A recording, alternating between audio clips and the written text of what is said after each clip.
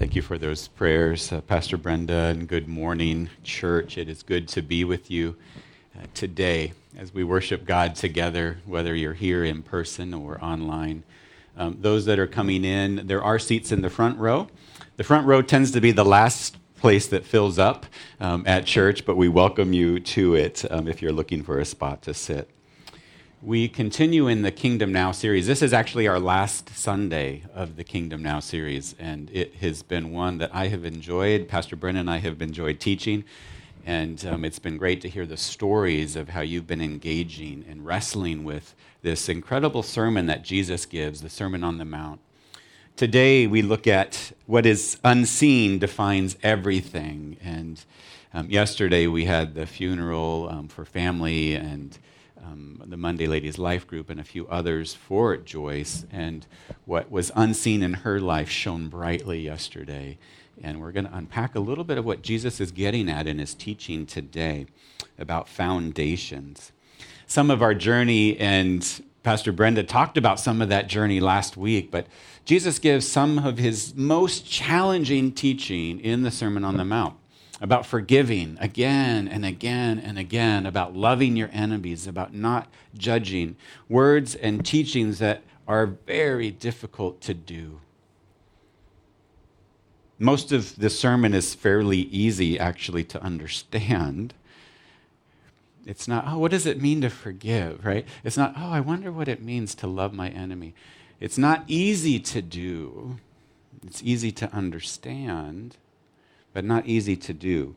And so last week and this week are really the end of the Sermon on the Mount, and it's Jesus' time to apply this, to conclude it, to invite a response. And we're going to look at this final bit today. So let's dig in to what Jesus is teaching, Matthew 7, 24 to 29. It's on the screen. It'll be in your bulletins. Therefore, everyone who hears these words of mine and puts them into practice is like a wise man who built his house on the rock. The rain came down, the streams rose, and the winds blew and beat against that house. Yet it did not fall, because it had its foundation on the rock. But everyone who hears these words of mine and does not put them into practice is like a foolish man who built his house on the sand. The rain came down, the streams rose, the winds blew and beat against that house, and it fell with a great crash. When Jesus had finished saying these things, the crowds were amazed at his teaching, because he taught as one who had authority and not as their teachers of the law.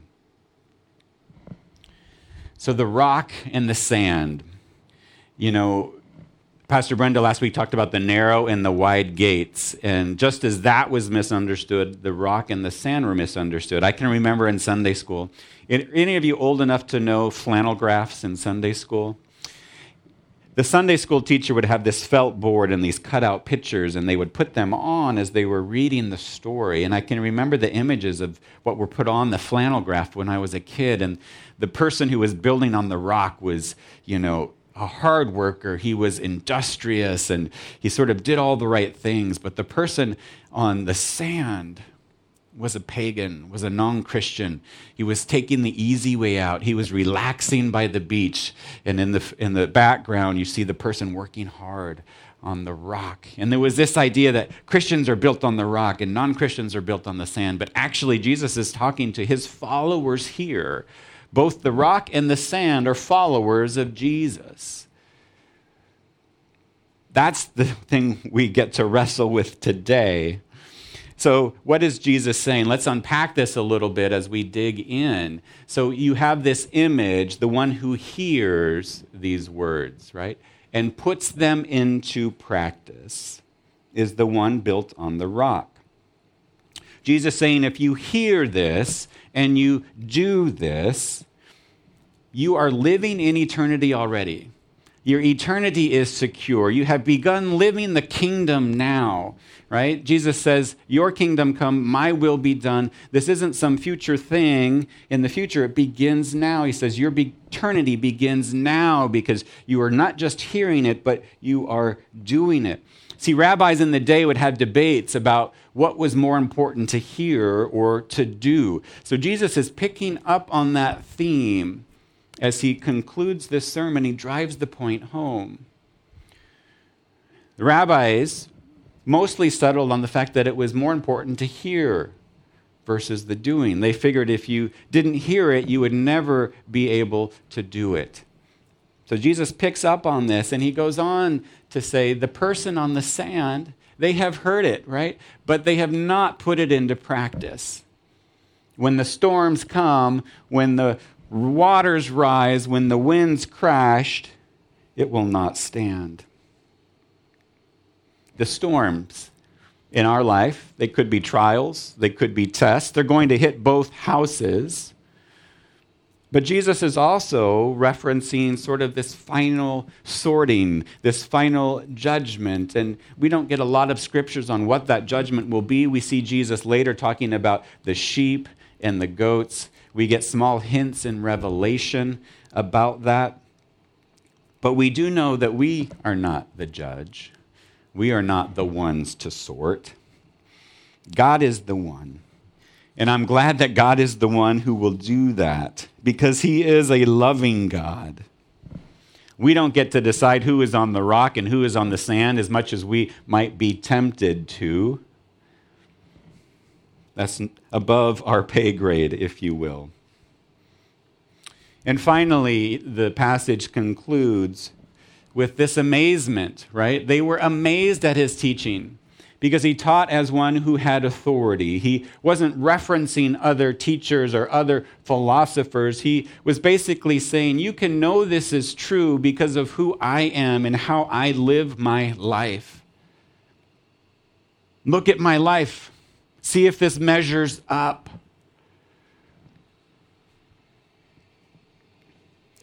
That's a challenging word. And we can hear that word as well as Christ's followers. See, he calls us to be disciples, to be his followers, to learn how to walk in his ways, to depend on others,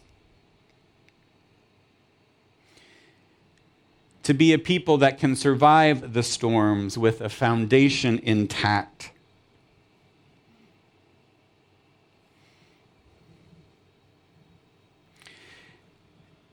In my early journeys of faith, I knew in my heart that I needed something beyond myself, that I could not save myself. And I saw Jesus is so important for that process of entering faith. But I didn't grasp how that foundation got built. I thought that foundation is up to me. Jesus has done his part. He was on the cross, and now he's saved me. And now it's up to me to do this building, and I misunderstood. And we're going to unpack a little bit of what this looks like, how to build that foundation as we go through. Let's pray. God, I pray that, as we read these words, as we hear these words, God, you will speak to the places in our hearts of not just thinking on this, but of enacting it, of embodying it, God. May this be a starting point for us today. May your Spirit work in our hearts to transform. In your name, amen. So to be clear, the sand foundation is hearing the word, right? It's Jesus' teaching, but it's only hearing of his teaching.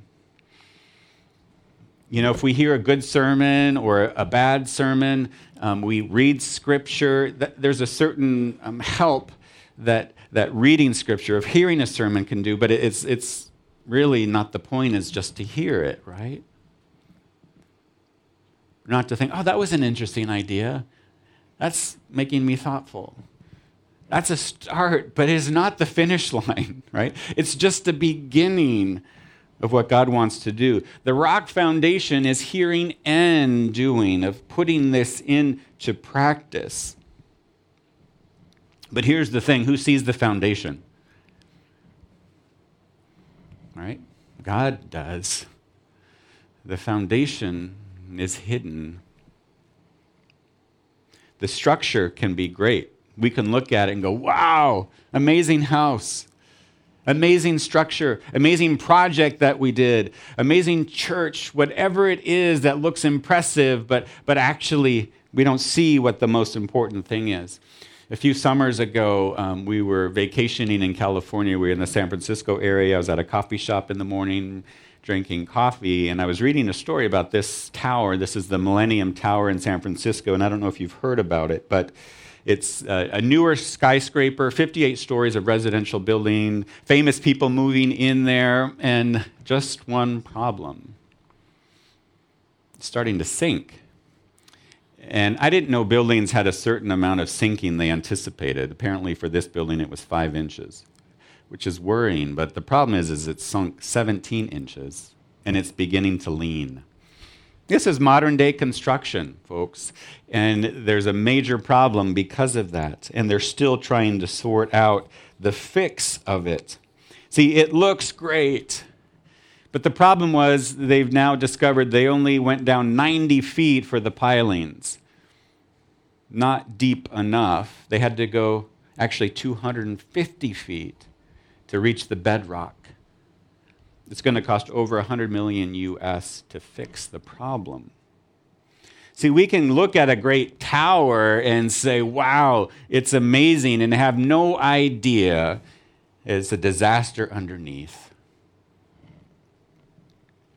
We can look at our Facebook feed, our Instagram feed, what we portray to the world. We can look at smiling faces. How are you doing? Great, wonderful, everything's great. Covering up what is underneath. Covering up what we know to be true about ourselves. We can do that in our business world. We can do that in our church world, right? Look at that church over there, and we can begin to compare. I wish I looked on the outside like that person did. Maybe it's physically, maybe it's a personality, maybe it's a church, maybe it's the size, maybe it's the growth, maybe it's the numbers. We can look at all of these things and go, oh. And we can be tempted to portray that to the world too, missing the most important thing, because Jesus says, I am not impressed. I am not impressed. He cares about what is underneath. What is holding this up? By the world's standards, if you were to assess Jesus' ministry at the time of death, from any metric, we'd probably say failure. He's got 3, maybe 5 followers after 3 years of full-time ministry, 33 years of life. And not just any ministry. I mean, he's raised people from the dead, right? He has healed people. He has performed miraculous signs, and at the end, his ministry had 3, maybe 5, and one of those is his mom. I mean, you can always count on mom, right? Of course, we know that was not the end of the story. He rose from the dead. He said, look at my life, see if this is not true. Those that betrayed him, those that abandoned him, became the very people that would give their life to follow him. Jesus' point is, if you look to success the way the world does, you will be looking for the wrong thing. In undergrad, I was in a class that we would visit various churches in the Chicago area, and we went to lots of big churches, some small churches as well. We were at this very big church. And they had had some troubling things in their community, and there began to be things that would leak out about really spiritual abuse that would be happening in this church. And so we went, we attended, and I got into conversation with somebody afterwards, and was trying to be gracious, but asked him about some of what was happening, and he said, can't you look around and see? Look at how many people we have. God must be pleased with us. That, to him, was evidence of the foundation. This very story, right? And we can be tempted to do the same. The foundation is the most important, but the least seen. Our hidden self, the part of who we really are, who we are developing to be, very few people get to see, maybe nobody gets to see the most important thing about us. See, if we live for affirmation and praise from others, we don't really need to spend too much time on what they're not going to see because we don't see the value of it. Jesus says it's in this secret, hidden reality that we begin to construct who we are and our identity and our character. C.S. Lewis says it this way: we must lay before him, Jesus, what is in us, not what ought to be in us. I'm in this men's group of other pastors in the Asia area, and we meet once a month online. And the ice-breaking question this past week was this: 3 levels of vulnerability. The first was, what is something that everybody knows about you? Okay. Second level, what is something about you that maybe only your close friends will know? The third level was, what is something in your life maybe nobody knows, or maybe 1 or 2 people know? This was the icebreaker. It was like, okay, we're going deep diving here.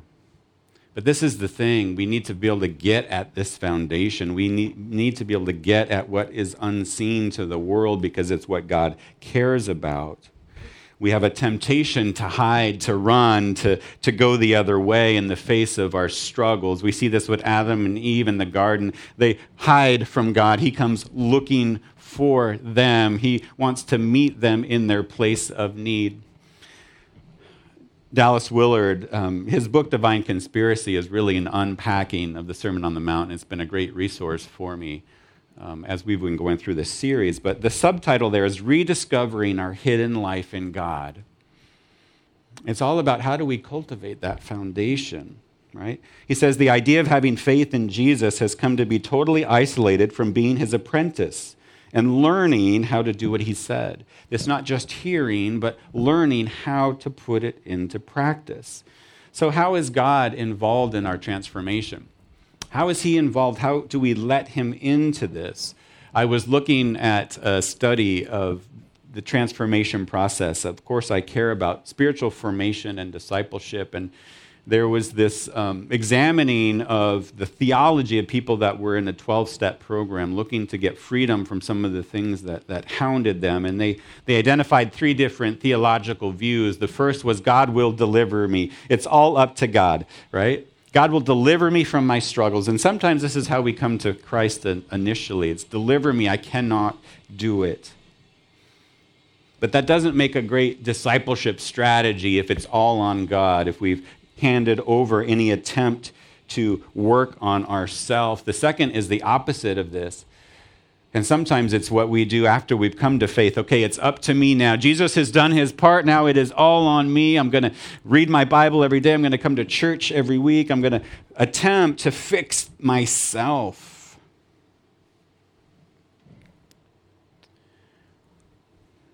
Now our effort matters. But God's grace, his Holy Spirit, is just as important in the growing process as it is in the coming to faith process. The third way, the most successful way they found people going through 12-step programs was actually this idea of collaborating with God, this idea that we work together with God. It's not all him, it's not all me, but actually we join with him in this process. We humble ourselves to allow him to work. Now, I wasn't going to mention Midnight Mass again. Some of you have watched it based on what I said before and are shocked that I would watch such a show. Some of you have loved the show, and I won't name names about who that is. But there's a key character in there who goes through a 12-step program. And in that process, he realizes he is powerless to change himself. He struggles with the faith in God, but he knows there's something out there that he needs. And as he steps into those steps of transformation, he begins to become transformed. There's this co-working with God, this co-laboring with God to bring our transformation. See, it's this journey of accepting our acceptance, of coming to accept that God accepts you and loves you. And I'm just starting to discover that.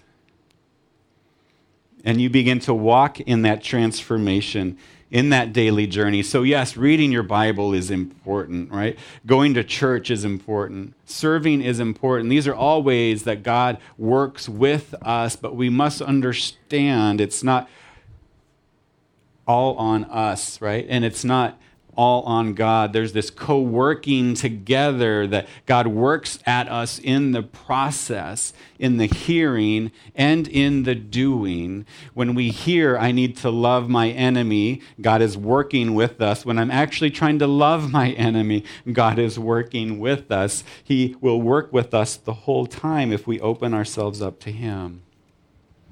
So we hear and we do. Jesus could not be more clear in this passage. Here's the problem, though. As easy as that is to understand, and maybe we say, of course, hear and do. That's what this is all about, right? But I would say for the last 3 centuries, in the West especially, our discipleship has been Cartesian, has been René Descartes, I think, therefore I am. It's been shaped by the Enlightenment. We're having the very same wrestling that the rabbis did. Which is more important, hearing or doing? We think we can actually separate those and still grow in our faith. See, most of what I inherited spiritually was focused on the mind, was learning more Bible, but not so much on the doing. That is insufficient. Learning the Bible is insufficient for our salvation, for our transformation. We can look at churches in the West to see how effective it's been or not effective. As I look at the evangelical church in the U.S., they have especially been shaped by this the past 50 years. There's division. There's a lack of real transformation amongst the people. Instead of their faith defining their politics are defining their faith. And we're not immune to this either, church. When we ask non-Christians what are their thoughts about Christians themselves, what do you think one of their biggest struggles is? One of their biggest turnoffs is? And I heard it this very week. Yeah, hypocrisy, right? We're not matching up what we are listening to or even what we're proclaiming. Our lives do not match up. That is our witness oftentimes to the world. Christians become known more for what they're against than for what they're for. Don't get me wrong, the hearing is important. If it wasn't, I wouldn't need to do this, right? But it's not enough just to hear. It isn't sufficient. Now, I don't golf, and I have attempted a couple of times, and just, no, it's not going to work. But some of you are golfers, and you can study the golf game, right? You can study what you need to do, what type of golf club you need for the type of stroke, and that's a pretty straightforward process. But actually learning how to golf, to hit the ball well, consistently, it's a lifetime. It takes a long time. It takes practice. Reading a golf manual, if I said, hey, I'm a great golfer, I've read the manual, I could memorize the manual, right? I know it in multiple languages even. I'm a great golfer. You would say, what are you talking about? You haven't golfed one time, right?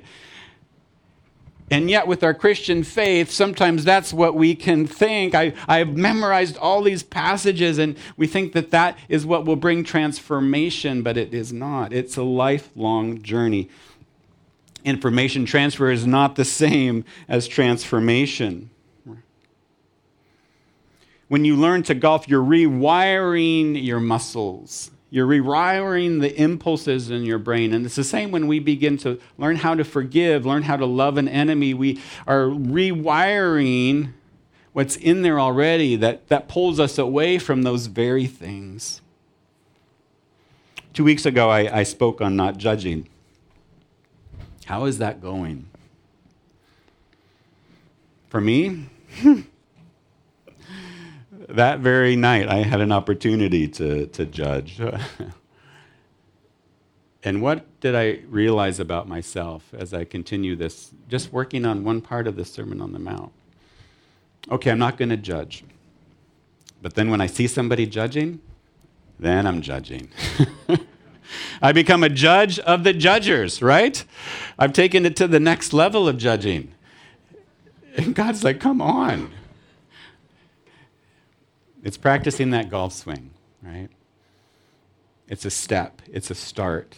And we keep taking steps. God isn't looking for perfection, but he's looking for humbleness to go, you know what, God, I still have so much to grow in this judging. It's not saying, I've got it all figured out, right? I've removed myself from that process of learning as soon as I do that. It becomes more easy to judge other people. See, when we hear and we do, we live as Jesus lived. We open ourselves up to transformation. So when Jesus says, love your enemy, turn the other cheek, forgive and keep forgiving, when he says, don't treasure money, do not judge, we can actually become the type of people that live that way. Do you believe that, church? We can actually become the type of people that do that through Christ and the Holy Spirit. This is my heart for our church, that we would be a people that is loving God, that is loving people, that loves doing good, that we could be in this humble posture to God of dependence, going, it's this partnership with you, God. You love me, I accept that love, and I'm wanting to love other people better and better. I'm wanting to be involved in doing good in your world. So when the foundations are revealed about who we are as a people, as a church, as individuals, what will shine brightly is not hypocrisy, but God's love. What would shine brightly is that we welcome everybody into community as Jesus did. What would shine brightly is that we're authentic and we can say, you know what, I'm still wrestling through this. I still don't know how to overcome this judgmental attitude, that there would be an authenticity to us and not faking it. That each day, one step at a time, we become more like Jesus. That's the journey I want for us, church. That's what God can do to us and in us and through us. Let's pray. God, I thank you that you are a good God, that you meet us in this very place that we're at, and that you want us to follow you, God, to hear and to obey, to hear and to follow, to hear and to try, God. And Lord knows we will fail, but let us not stop trying to follow you. We'll bring our efforts, God. We'll bring what we have in us. But we know we need you in that journey as well. Thank you, Jesus, for who you are. In your name, amen.